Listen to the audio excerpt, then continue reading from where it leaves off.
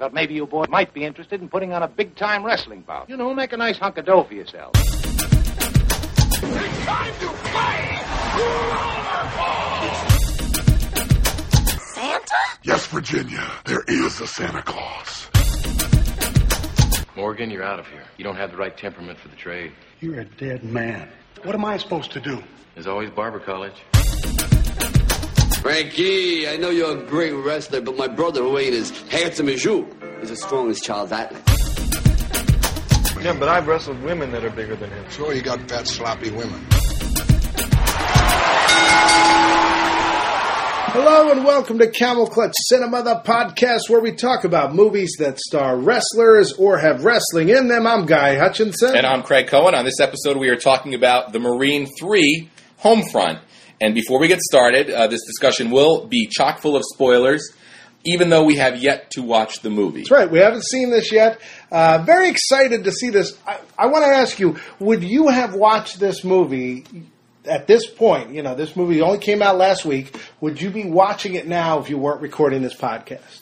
I do not think I'd be watching it now. I'd say there's a good chance that within 6 months I would have watched it, but I don't think I would have watched it within the first 2 weeks. See, I think I would have watched it already, because last week we had on Daniel Kunka to talk about the movie 12 Rounds, and that's why I didn't see it last week, because I got the DVD the day it came out, but I waited. I wanted to watch it with you so we could talk about it together, and I figured I didn't want to have seen it twice. You know, I've seen it going into it. But I think I would have seen this the day it came out. However, when The Marine 2 came out, I did see that, but I waited till the first day I could get it on pay-per-view conveniently, that it was, you know, I mean, I didn't get it, you know, right away. It was just one of those things where it was very convenient to watch it that day, so I did. So, I don't know, it's a tough call, but I really like The Miz, and I think he'd be good in this. But have you noticed when they show the promos for this on Raw, there's no dialogue? Yeah. It's him shooting people and punching people. Yes.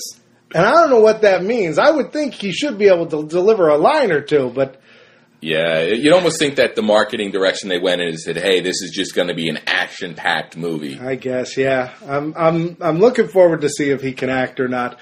I got the description here, but it looks like it's going to give away a lot of stuff. But let me read it here.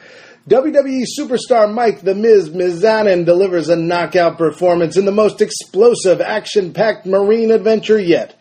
After returning to his hometown on leave, Sergeant Jake Carter learns that his sister has been abducted by a band of violent extremists. To save her, Carter launches into a daring one-man assault on their base of operations, only to discover the group's ruthless leader is plotting a deadly terrorist strike. With time running out, Carter realizes he's the only man who can stop the impending massacre. But this Army hero may have to make the ultimate sacrifice to save thousands of innocent lives.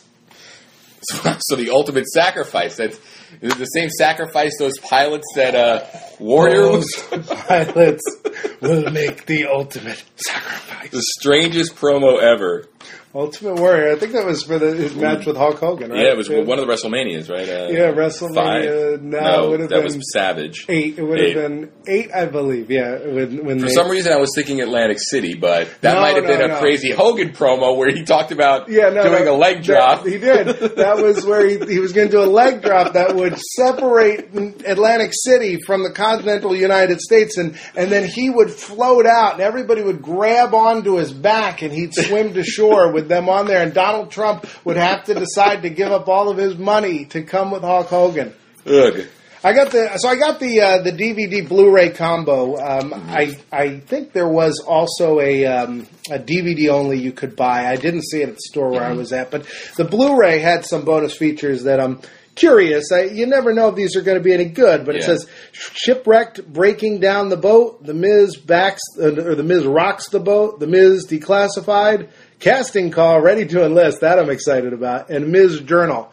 Casting call. I'm looking forward to looking at this. They did an open casting for I think like a 3-line, part at WWE Access last year in Miami for WrestleMania, and we've watched some of the clips of the people that did this. I tried out for this. I went up and, I read my lines, and they gave you a prop, and they told you to stand on an X, and I yelled, and I was like, you come over here, you're off this assignment or something. But They didn't choose me. They chose some other dude. But we'll have to look for him. I don't remember the lines exactly, but we'll have to see if we can pick him out because that would be a whole lot of fun. I know when they did choose him, there was a video that was on WWE.com of The Miz calling him. Oh, wow, I missed that. Yeah, he called him like over Skype, it looked like, because the guy could see him, and he's like, oh my God! So that looks like fun. I'm excited to see this. I really liked the first one. I didn't like the second Marine very much. I didn't think it was terrible, but I thought that it took too long, and it didn't feel like the first one at all. Obviously, this probably won't feel like it either. It's a different character. But I'm looking forward to seeing this. Yeah, 2 I never saw. I do know that 2 was based on a true story, which I always thought was interesting, or a true event. And also, earlier today I was thinking, and I was saying Marine 3 Homefront, I thought this was number 4 because I was trying to figure out what that Kennedy movie was, and I finally figured out that it was Behind Enemy Lines, Columbia. Yeah. I thought it was the Marine Columbia. No, yes. And, I mean, it might as well have been, Randy Orton was supposed to be in this movie. Yes. This was an incredible story, because when I did the little fake audition thing, it said Randy Orton in the Marine, and then like a day later I heard he wasn't going to be doing it, so I was like, well, they're not even going to make this movie. He was a member of the Marine Corps, and then he went AWOL. For 3 months. So no one knew where Randy Orton was. This wasn't like a 3-hour, 1 day, 2 day, right? You know, hey, I had to go take care of something. This was 3 months. Yeah. That's a quarter of the year. So it wasn't, Randy Orton woke up with a bottle of gin and was like, where have I been for 2 days? This was 3 months. And he got a desertion charge, for being absent without leave, and charged with disobeying a superior commissioned officer, and he spent 38 days in a military prison. Yeah. So a lot of Marines said, hey, this isn't the guy who should be playing the Marine in this movie. Yeah. And Randy Orton responded on Twitter by saying, I respect our military. That's why I've gone to Iraq or Afghan 3 times and met thousands of soldiers. Funny, that's not mentioned.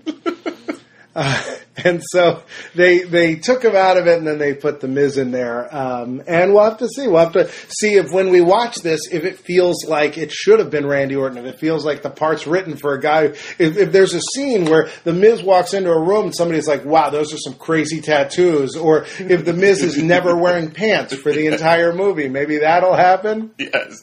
Because maybe there's, maybe he'll just keep RKOing people, out of nowhere. Like, he'll be buying a pack of cigarettes and then RKO someone. So I don't know. We'll have to see. If this really feels like a Randy Orton movie. One thing that I am really happy with is that WWE Films or Studios hasn't abandoned doing movies like this. Right. You see, last week the Call, Dead Man Down came out, and The Call comes out this week, right. And those are all movies that they sort of secret or quietly financed, and they have a cameo of one of their wrestlers in there. But it was so great to see that they put out a full-fledged movie that stars one of their superstars. Right.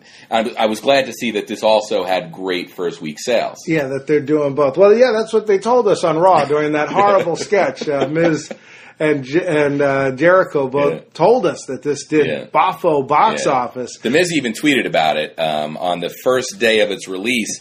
He was getting ready to go to Denver for a live event, and he tweeted, headed to Denver for the Colorado WWE live events, and just found out first day sales of #the Marine 3 Homefront were insane.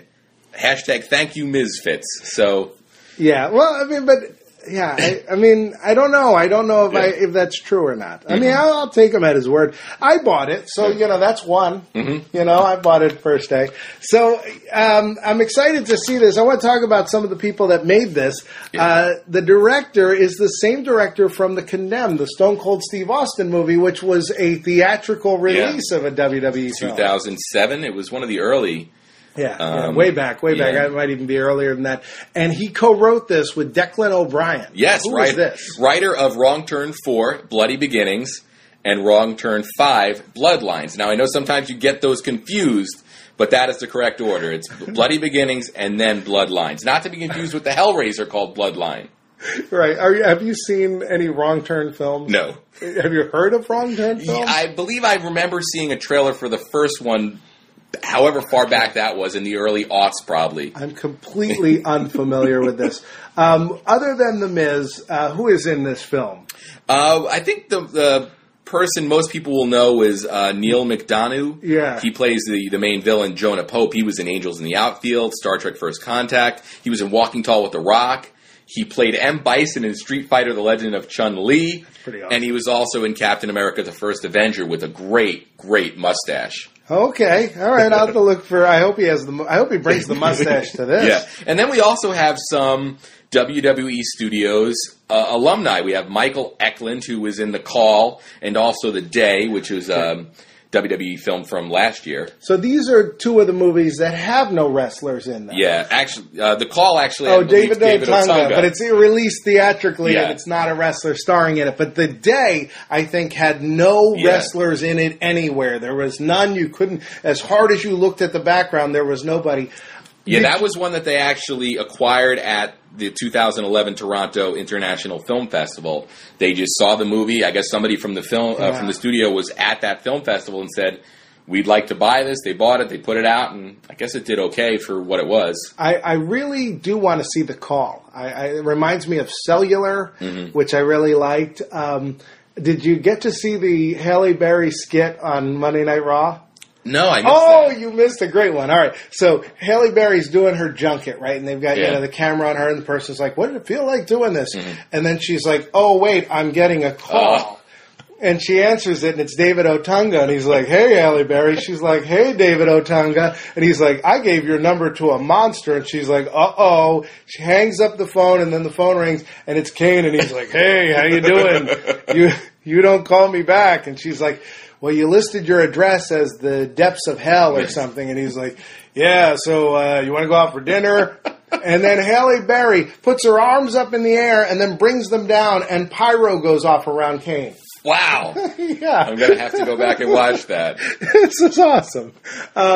Really bad, but awesomely bad. That's an Oscar-winning actress. Right. Bringing down the flames from hell.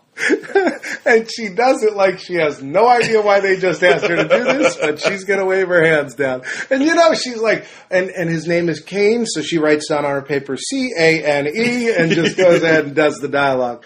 Who else is in this? Would we know any of these other people? I see Ashley Bell. Do we know who this is? She was in The Last Exorcism 1 and 2, which Okay, I've never seen either one of those. Wait, The Last Exorcism? You cannot have a second Last Exorcism. You know what? I think as soon as they make The Never-Ending Story 2, all bets are off.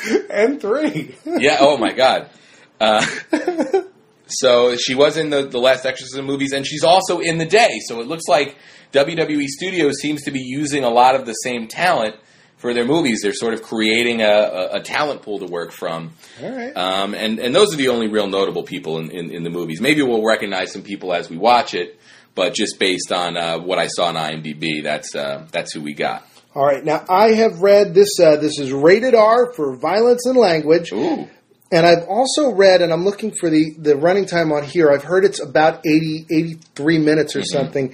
According to the DVD Blu-ray case, it says 90 minutes, which sounds too perfect. Yeah. That sounds like an estimate to me. Yeah. But we're going to go watch it, and we'll let you know what we think about it when we come back. Awesome. And we have just seen the Marine 3 Homefront. Yeah, it was a movie. I'll tell you, I talked to you about this a couple times during it. It was written for Randy Orton. Yeah. This was Randy Orton's movie with The Miz in it. They didn't redo any of the dialogue to fit The Miz. It really felt like all the dialogue you could picture Randy Orton just stoically saying, "Is that what you're going to do?" Yeah. You know, everything about the character that The Miz plays is he's Randy Orton. He's a serious, kind of monotone, all business. Yeah. You know. And it also actually seemed like the character was Randy Orton. It wasn't like they had written a character for Randy Orton. They were just like, let's just make, like, this is Randy Orton. Yeah. It's not like Cena in the Marine where his persona was different than his ring persona. Right. Here, there were things that happened you're like, well, that's something Randy Orton would do. Yeah, it really felt that way. Also, the Miz is smirking through, a lot of dialogue, but he didn't get the dialogue that would have fit his smirk. Yeah. I really felt that Miz could have been so much better utilized if he was, a little bit funny here and there. I mean, he doesn't. There are no jokes in this movie. The first Marine, you can't forget stuff like Rock Candy. Yeah. And even some of the dialogue that's not intended as necessarily, a hysterical joke, but stuff like, them getting the minivan, Yes. things like that are, John Triton takes the police car that's actually, like a really fast sports car. Yeah. It says paid for by your local drug dealer or something. It had a streak of humor through it. Yes, this movie, I didn't see that at all. I didn't see any humor in this film.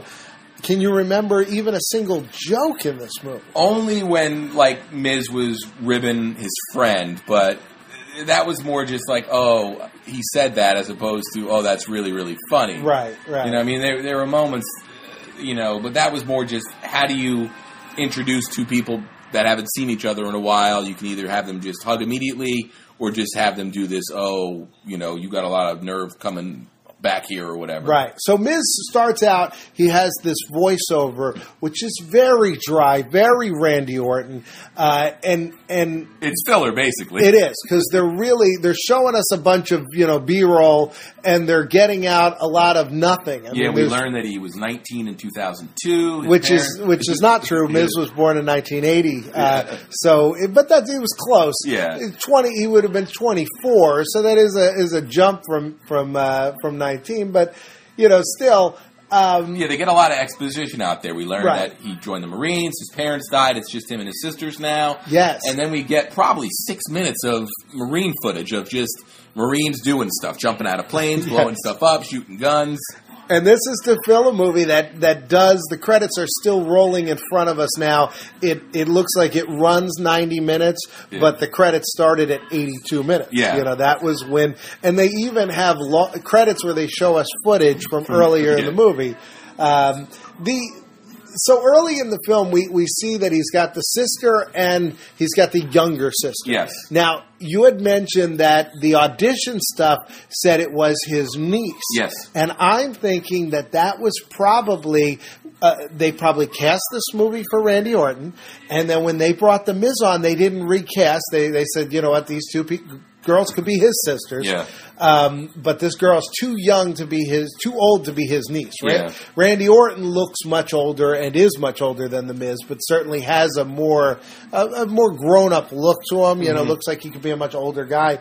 And so that's my guess as to what happened there, where they just, you two, you were her daughter in the first draft. Now you're her sister. Just you're a very young sister now, rather than a daughter. Yeah, and that scene, that the audition scene, it doesn't seem like that scene made it into this movie. We saw the scene where it probably was, but the dialogue was completely different. Well, my guess was, even at the time, was that the part that they were going to give to the person may have a line, but it's not. You're not going to be this detective hunting down the Miz. If they get somebody that they're really impressed with, they might. But odds are, one of the guys staring at a computer screen in the FBI, area was probably that guy. If he ended up in this at all.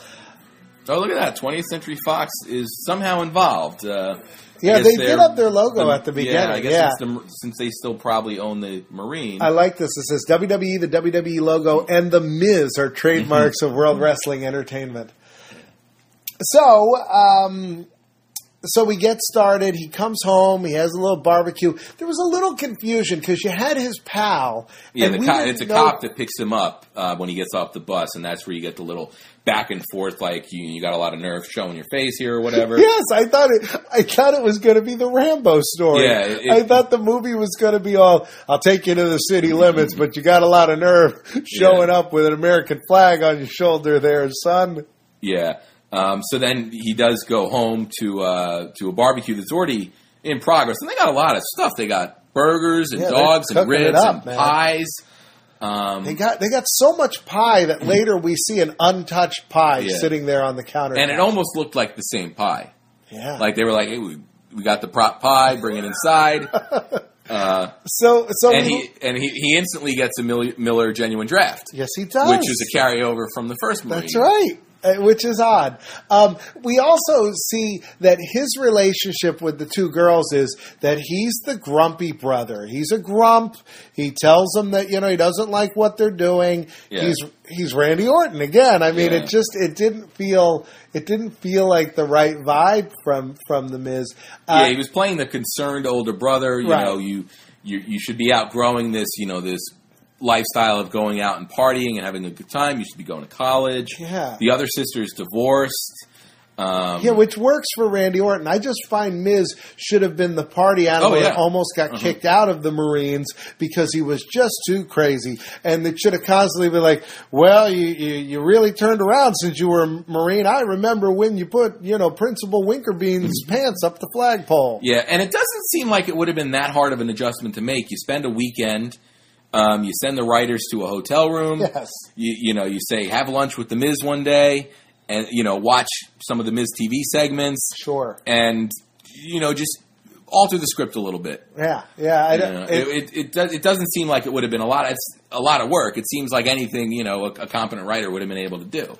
So we set up the cast. We get to meet the bad guy when they come in and they rob this bank. And there's this bank guy who's got way more lines than he should. We get to hear his whole backstory. Neil McDonough. Yeah. I've seen this guy in so many things. Yeah, we had talked about his mustache in Captain America. Yes, which I don't remember him from that, although I love that movie. I just don't remember. It's probably his because of the character. mustache. Yeah. But I looked him up, and it was one of those where I was like, I wonder what I remember him from. And as I looked at his credits, I was like, oh, yeah, I remember him from that. Well, maybe it's that. Oh, it could be that. I mean, this guy has like 90-some credits, and he's not that old of a guy. So, I mean, this is a guy who's constantly working. I think he's really, really good in this. Yeah. No, he's a good actor, and he actually was on the TV show Justified that's on FX. He was the main villain of last season. I see. So he's been around, like you said. He's got 90 some odd credits.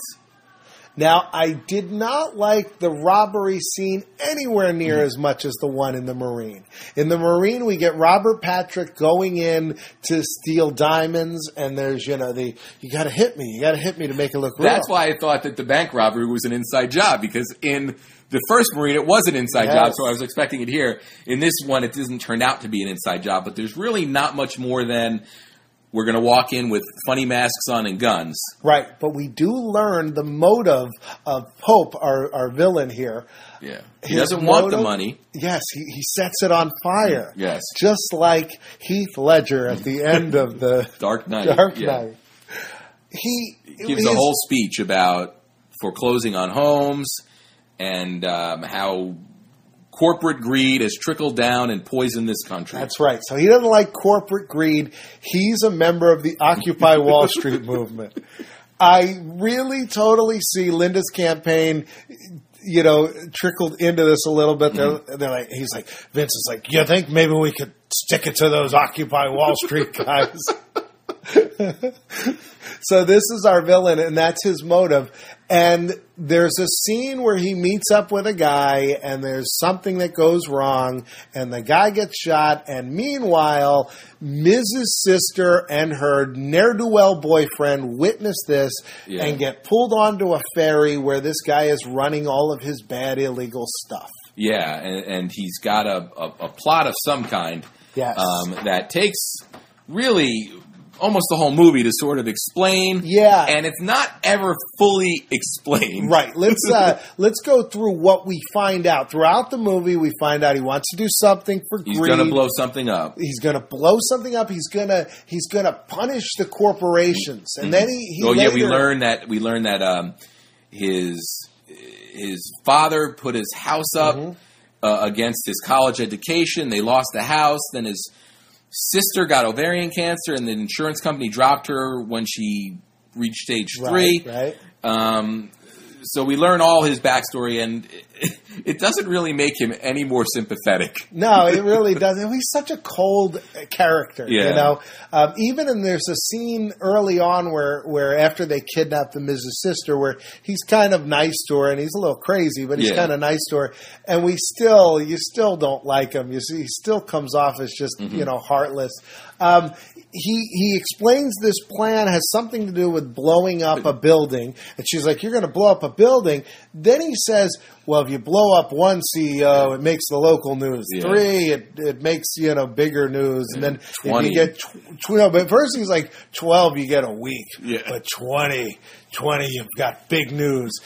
And so we couldn't determine. We were trying to decide whether he blows up. Do you think it's 20 buildings or do you think it's one building? Yeah. And then we'll get to the end of the movie. You're not really sure how he was going to blow anything up. Yeah, because it's compromised. But I was thinking my idea on how he'd get 20 CEOs in one place, because, one company's only going to have one CEO. Yeah. So, perhaps it could be a building with a different company on each floor. Mm-hmm. But I thought maybe he'd go to like a local bar and he'd put up a sign that says CEOs drink free on Thursday. And then on Thursday, when all the CEOs come in to get their free drinks, ba-boom! Yeah, because one thing that we've learned is regardless of how much money you have, you cannot turn down something that's free, even if it's a watered-down vodka tonic. Free drinks tonight? Well, I could go for black and tan. I want a martini. Well, I could very much go for gin and tonic today. Why not? I'm going to be outrageous and have a sex on the beach. I'd like to sex with the bartender. The bartender's like, excuse... Oh, right. Yeah, that's a drink, yes. So he's got this plan. It in the end doesn't get realized. But he's on this boat, and this was part of the credibility stretching of this movie, is that he's on this boat. FBI is there. This is a lot different than the first Marine, where they're holed up, and the only guy coming in after them is the Marine. In this one, the FBI is there, and the Marines mostly held back from going in. Yeah. It was actually, the first confusing part of the movie for me was, the Miz gets a call from his one sister that the other sister has been kidnapped. He rushes to the scene of the kidnapping with a shotgun. He runs into two guys that are disposing of the body that was killed earlier. He kills them. He calls the sheriff, and then all of a sudden, they're at the FBI makeshift headquarters. Yeah. And it almost felt like they had skipped a scene. Yeah. So the FBI decides to storm the place. Yeah. This is another thing. The FBI's plans are really poor throughout this movie, but they go to storm the place.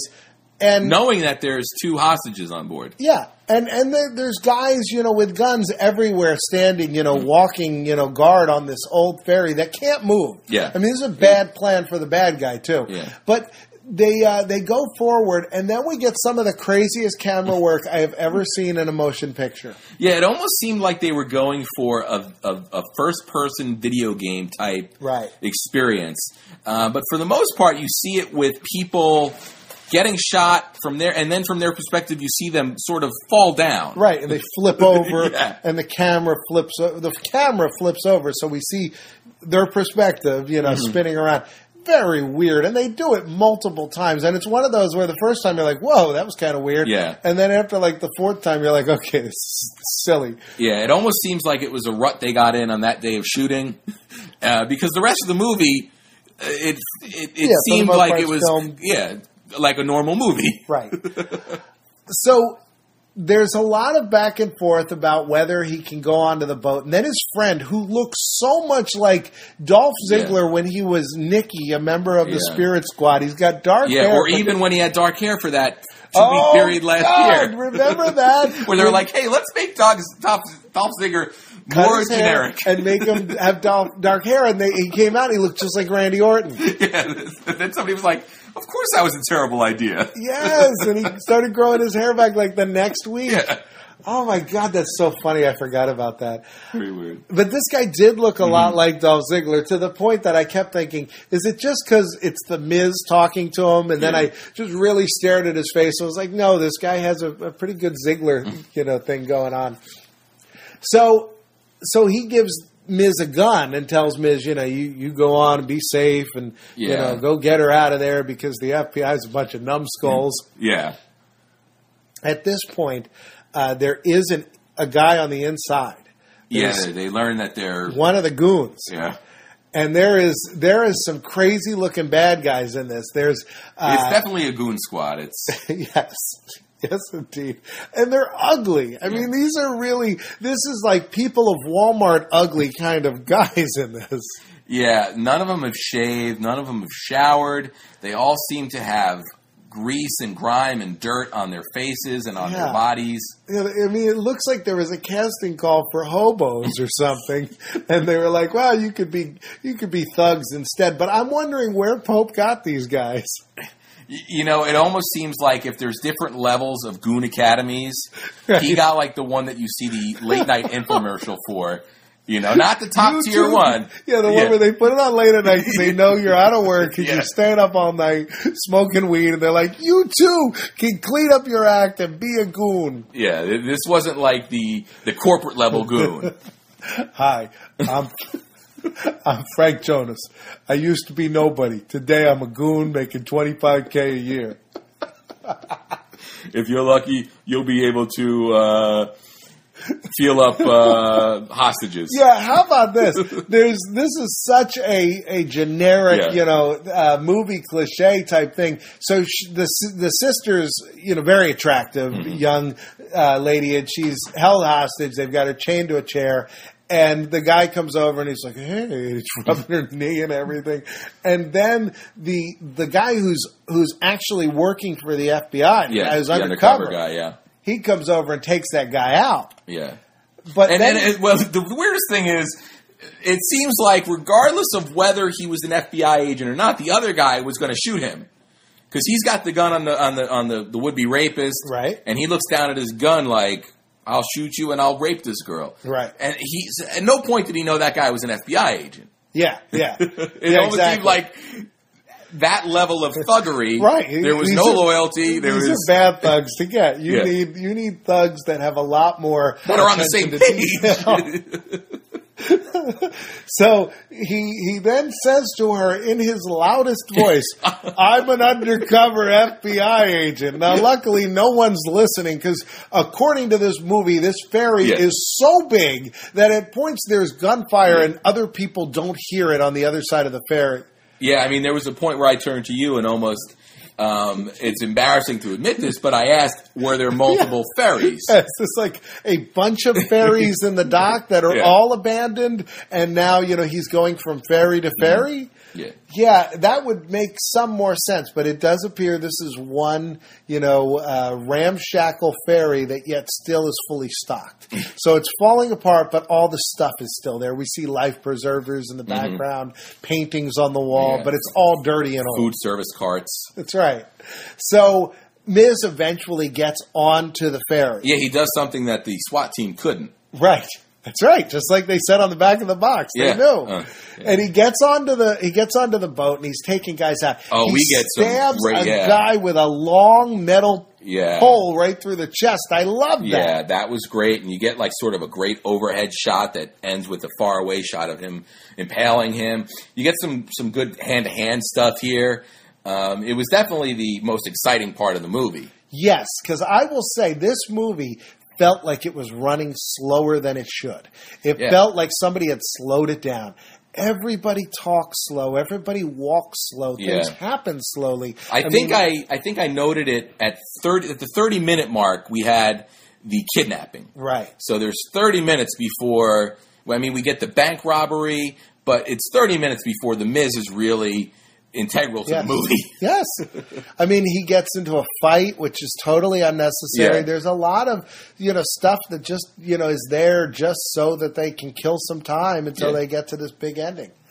And at this point, the bad guy, they demand a state trooper, right? Because they're going to transport the hostage.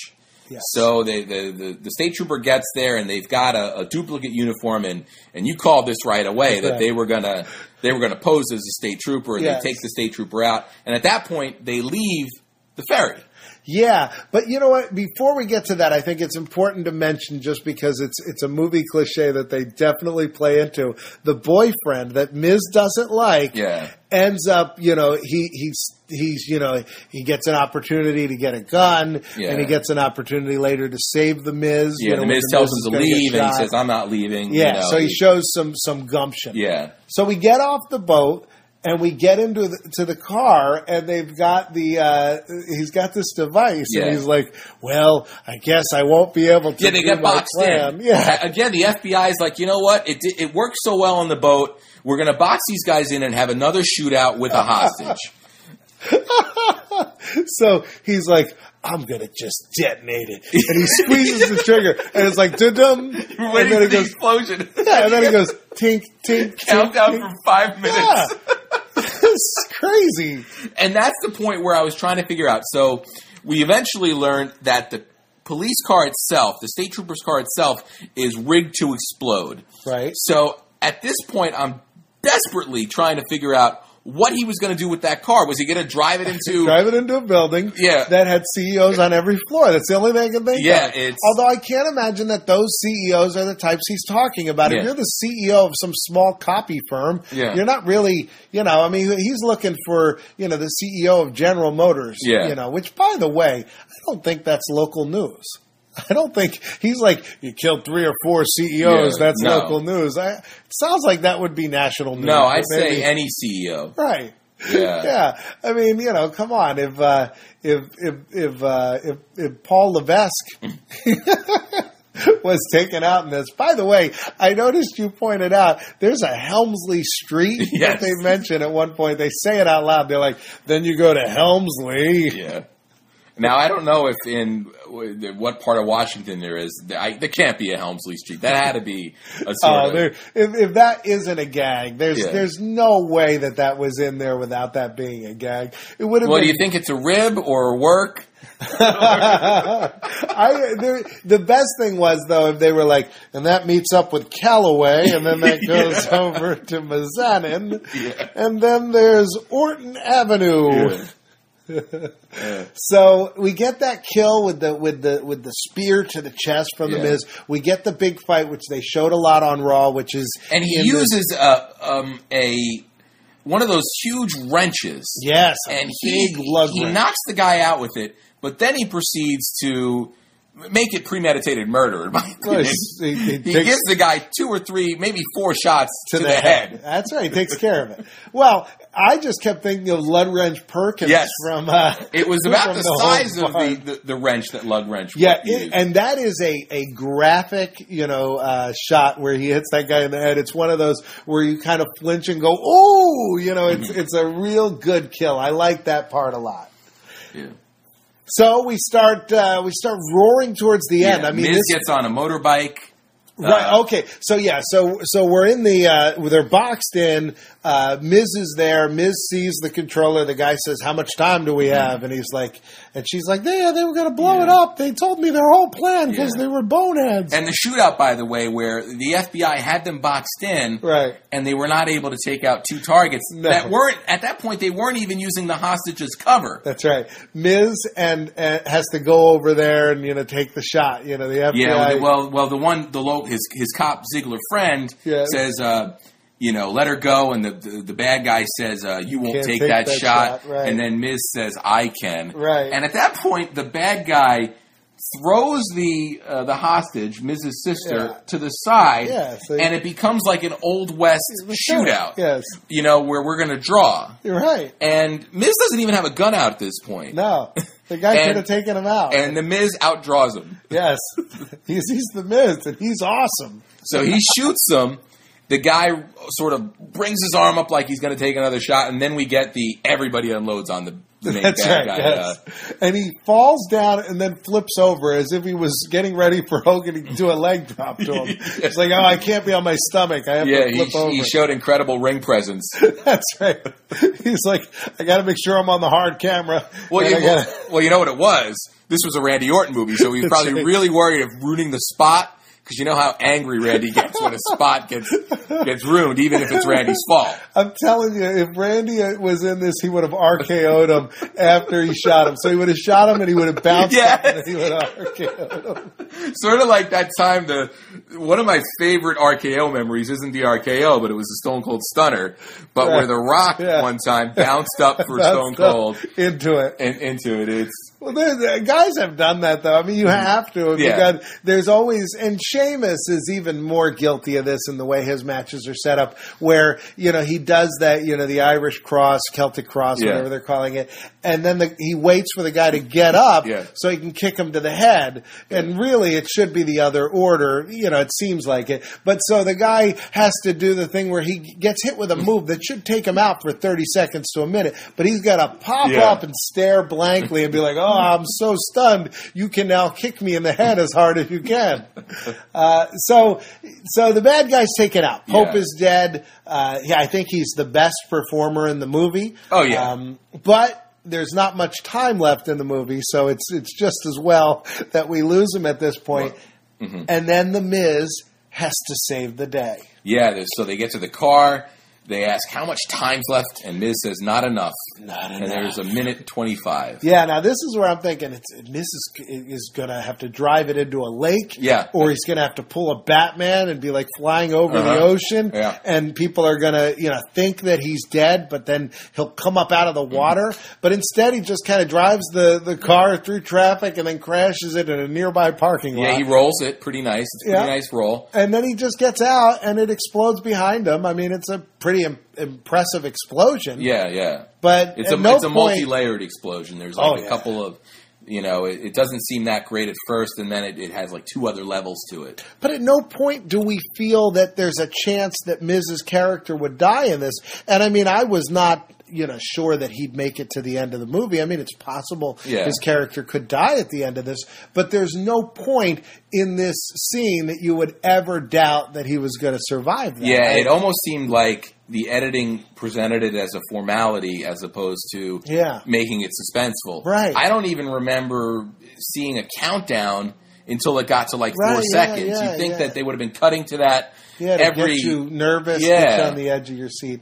I was wondering during this why, and maybe they have, and I haven't, and I'm not thinking of it, but I don't think WWE Films has ever cast one of their guys as the main bad guy in a movie. No. And I was thinking how good Miz would be as the villain in a movie like this. Yeah. How, or think 12 Rounds, how good Miz would have been as the villain in that piece. Although the villain in that he was really fantastic. Good. He was fantastic, and he held the movie. I'm just pointing out that I think that in a movie like that that would be a really good place for a wrestler who can, do a heel performance very well. That I'm surprised they haven't tried that. The only time that they even sort of hinted at it is when they made a horror movie, but that's a completely different it definitely is. Yeah, I mean, sure, Kane is obviously not the good guy in that film. Yeah. As Jacob Goodnight.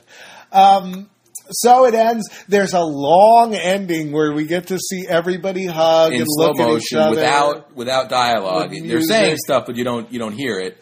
Miz is giving the looks. It was almost like the end of a sitcom. Several times with the looks that Miz was giving. Yeah, he's like. I remember smiling. at one point I said, "Oh, you." It's that kind of look. Look at you! What happened? I'm you all don't bloody. Want to know. Are you all right? I'm fine, but I'll feel it tomorrow. I felt a lot of that in that scene. And that's at the 1 hour, 22 minute mark. So I think Miz is miscast in this film. I think his performance was passable, though. I don't think his performance at any point was uncomfortably bad. No. I think he could. It was serviceable. I think he pulled off a part that really wasn't right for him. Yeah, it didn't showcase his natural charisma by any stretch.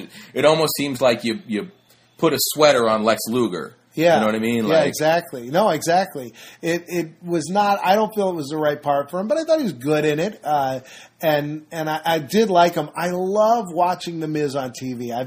This is a guy that when he started, the first time I saw him, I was like, this guy's hysterical. Mm-hmm. I mean, you remember he used to come in, he used to have the funny hat, and he had the shorts and everything. I mean, he was a crazy character. Let's talk about him. His middle name is Gregory. Oh, okay.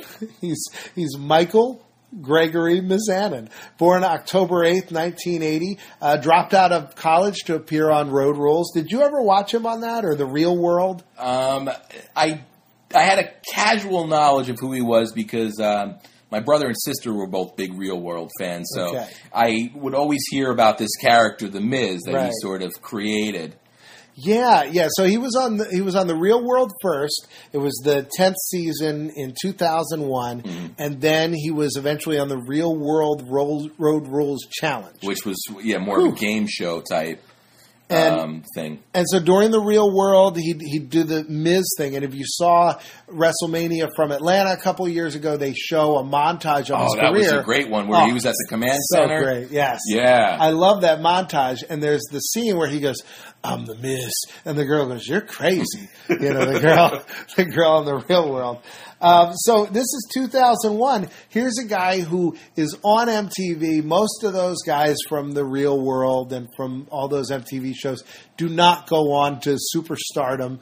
But here's a guy who at least could have chosen that path and tried, like a lot of those other guys have done, to try to become a soap opera actor or whatever. This is a guy who came from MTV and wanted to be a wrestler, which is very unusual. And the character of The Miz is really based on The Rock. He was really, ripping off the Rock style, with that. Went over and wrestled in a promotion called Ultimate Pro Wrestling in 2003. So this is about 2 years after the Real World. And then in 2004, started on Tough Enough. Yes. This was the fourth season of Tough Enough. Yeah. And it showcases that Tough Enough seemed to have a thing where you didn't want to win Tough Enough. Yeah. No, it's really true. Because the winner that year was Daniel Puder.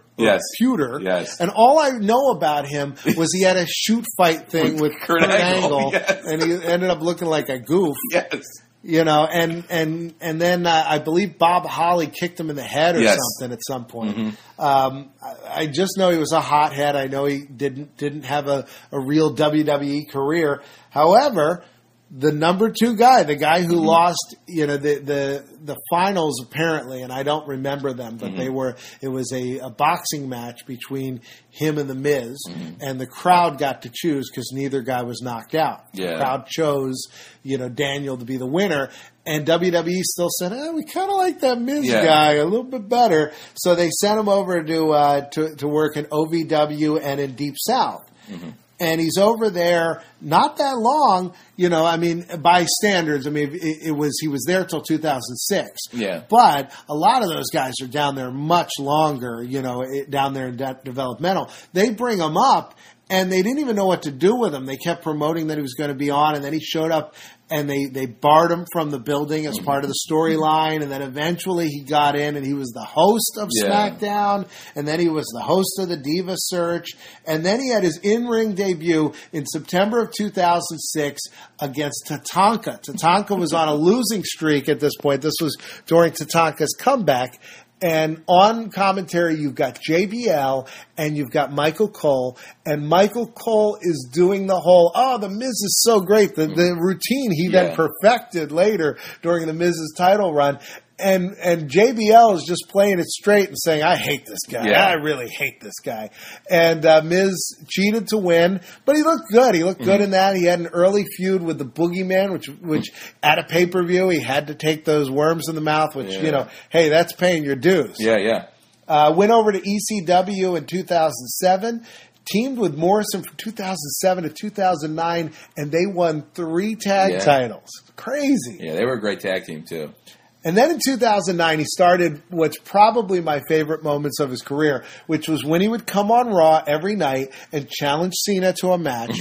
And he would wear a shirt that said "No Cena," had the Universal No Ghostbusters type symbol, and said Cena. And he'd be like, "Come on, Cena, come out here and fight me." And then he'd say, "You won't? Okay, I'm 1-0." Yes. And he would just call Cena a coward, and then finally Cena, confronted him, and then he had a few main event matches against Cena. Cena always won, but it really elevated him just that he went from being, a lower card guy who called out the champ until the champ finally had to respond. And I thought that was a really cool way to bring him to the top level of the card. And then he won the U.S. title, and then in 2010, him and the Big Show won the tag team championships, which at the time was a total of 4 belts. You had the SmackDown and the Raw titles because they had been unified but not unified to the penny belts yet. Yeah. So he had 3 titles. And I always thought every time he'd come down to the ring that if you were not a big WWE fan, if you just walked into the room, you'd think that it has to be the greatest wrestler of all time. Yeah. Because he has 3 belts. Yeah, it's like that shot of the Ultimo Dragon holding like 8 belts. Yes. You'd say, well, Cena has 1 belt, but this guy has 3 belts. That's clearly this guy is the greatest wrestler that has ever lived. Big Show's number 2 because he has 2 belts.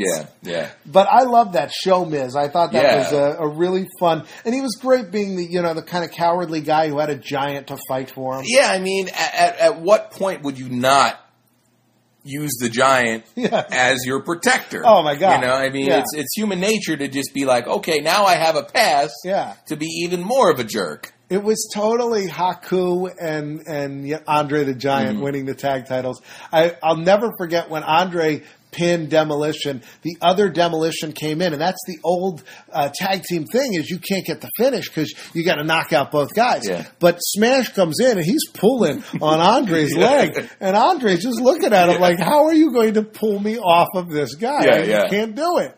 And so that's why I thought that was great. They did eventually. They lost the titles, and it was the whole run up to it was the Miz was mouthing off at Teddy Long, and Teddy Long was doing the whole Breakfast Club thing where he's like, "Do you want another?" He's like, "Fine, I'll take another match." And they had to run they had to do like a gauntlet match, But anyway, it led to some fun stuff. He had sort of a feud with Bret Hart, and he actually gave Bret Hart his most recent title. I would hope it's Bret's last title was winning the U.S. title from The Miz in a match that was really as much smoke and mirrors as possible, and still everyone could see the trick being done. Yeah.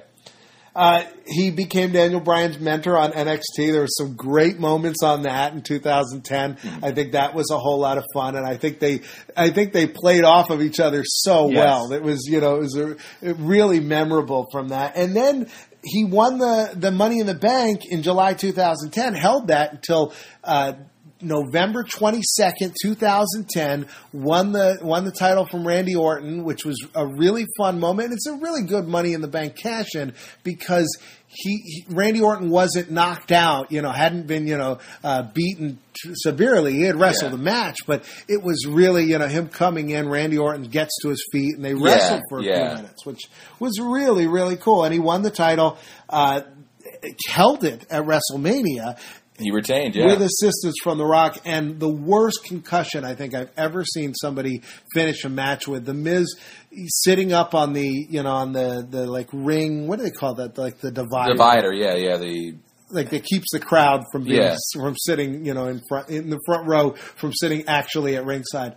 And he's sitting up there. I don't know who was thinking this was a good idea. He gets clotheslined off of it. He doesn't tuck his chin. I mean, all around it was a bad idea, and just smacks his head so hard. I mean, it's tough to even watch. Lost the title to Cena at Extreme Rules, and then had this fall from grace of epic proportions. Lost to Alex Riley at a pay-per-view. Clean. Yeah. Then it's very strange. Disappeared to shoot this movie. Yeah. Came back with the hairdo from this movie and the look from this movie. Yeah.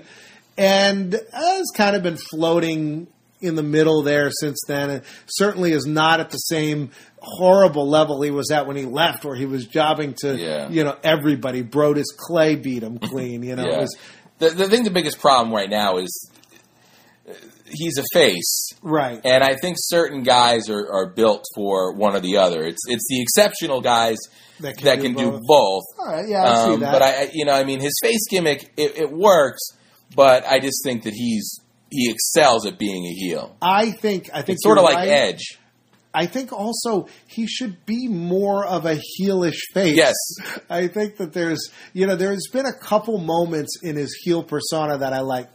I loved when he went at Brock Lesnar. Mm-hmm. When Brock came down and he was like, well, screw this. I'm going to fight him. Yeah. I'm a deluded heel that thinks I can beat him. And I like that. I remember years ago watching The Roadie, which was, later Road Dogg, get in the ring after Jeff Jarrett was pinned and try to fight Diesel. Yes. And I just remember thinking, that's awesome. Yeah. You're an athlete. You should think, hey, I can beat this guy, I think that he's had a few moments like that and a lot of moments like Monday night, where he, was in the ring with Jericho and with Wade Barrett for their, three-way movie promotion nonsense fest that even King and Cole couldn't put up with for more than 3 minutes. Miz did win the IC title on July 23rd on Raw 1000, 2000. But he won the IC title, had a nice little run with it. Was that July, you said? Yeah, it was. I have it written down here. July 23rd was Raw 1000, and he beat Christian, won the title, and then eventually lost it when Kofi Kingston kicked him in the head. Yeah, kicked him in the head so bad he got stitches and still has like a scar from it. Yeah, and it almost seems like now he had a couple week program with Cesaro for the U.S. belt, but it almost looks like that's where they're leading for WrestleMania. Yeah. Well. He's had an interesting career. I think he's probably maybe 2/3 of the way through it at worst. So he's got plenty of time to get to the top again or do something else. Maybe he'll do another movie. Do you see another film in his future? Sure, I think so. I think, given the right material, he could definitely excel. And I hope this really is the success that they're pitching that it is. Yeah. So this brings us to the all-important question, Craig. Mm-hmm. Do you tap out to the Marine 3 home front? All right, I got to say that it was an extremely easy movie to watch. There was only a handful of moments where I felt like it was really, really dragging. At no point was it hard to watch. Right. The action was good. It was a competently made movie, but I don't think I could recommend it. I got to tap. All right. I had to think about this a lot. Throughout the movie, things would come up, and I'd say, do I tap out to this? I enjoyed a lot of it. I liked that The Miz was in it. I think if it didn't have a wrestler in it, I think I would tap out, no question. Mm-hmm. It's a low-budget, cheap film, and it's a slow one, as I said, but they're smart. They get out there at 82 minutes, they're rolling credits for you so you can go home.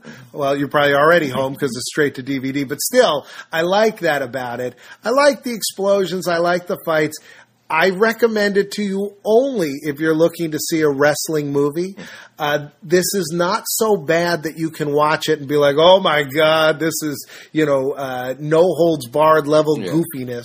It's competent. Yeah. It's competent, and so I reluctantly don't tap. Ooh. I almost tap, but I don't. So I mean, I can't give this a high recommend, but I'm glad I bought it because I will watch it again at some point in time. I'll probably watch it again within the next couple weeks, and I'll check out all the bonus materials, and then it'll probably be one that I pop out every 5 years and say, let me watch that movie The Miz did, and check it out. I definitely like it better than The Marine 2, and it's light years below The Marine. I thought The Marine was much better than that. So this was almost the tap where you're about to tap and the time limit expires.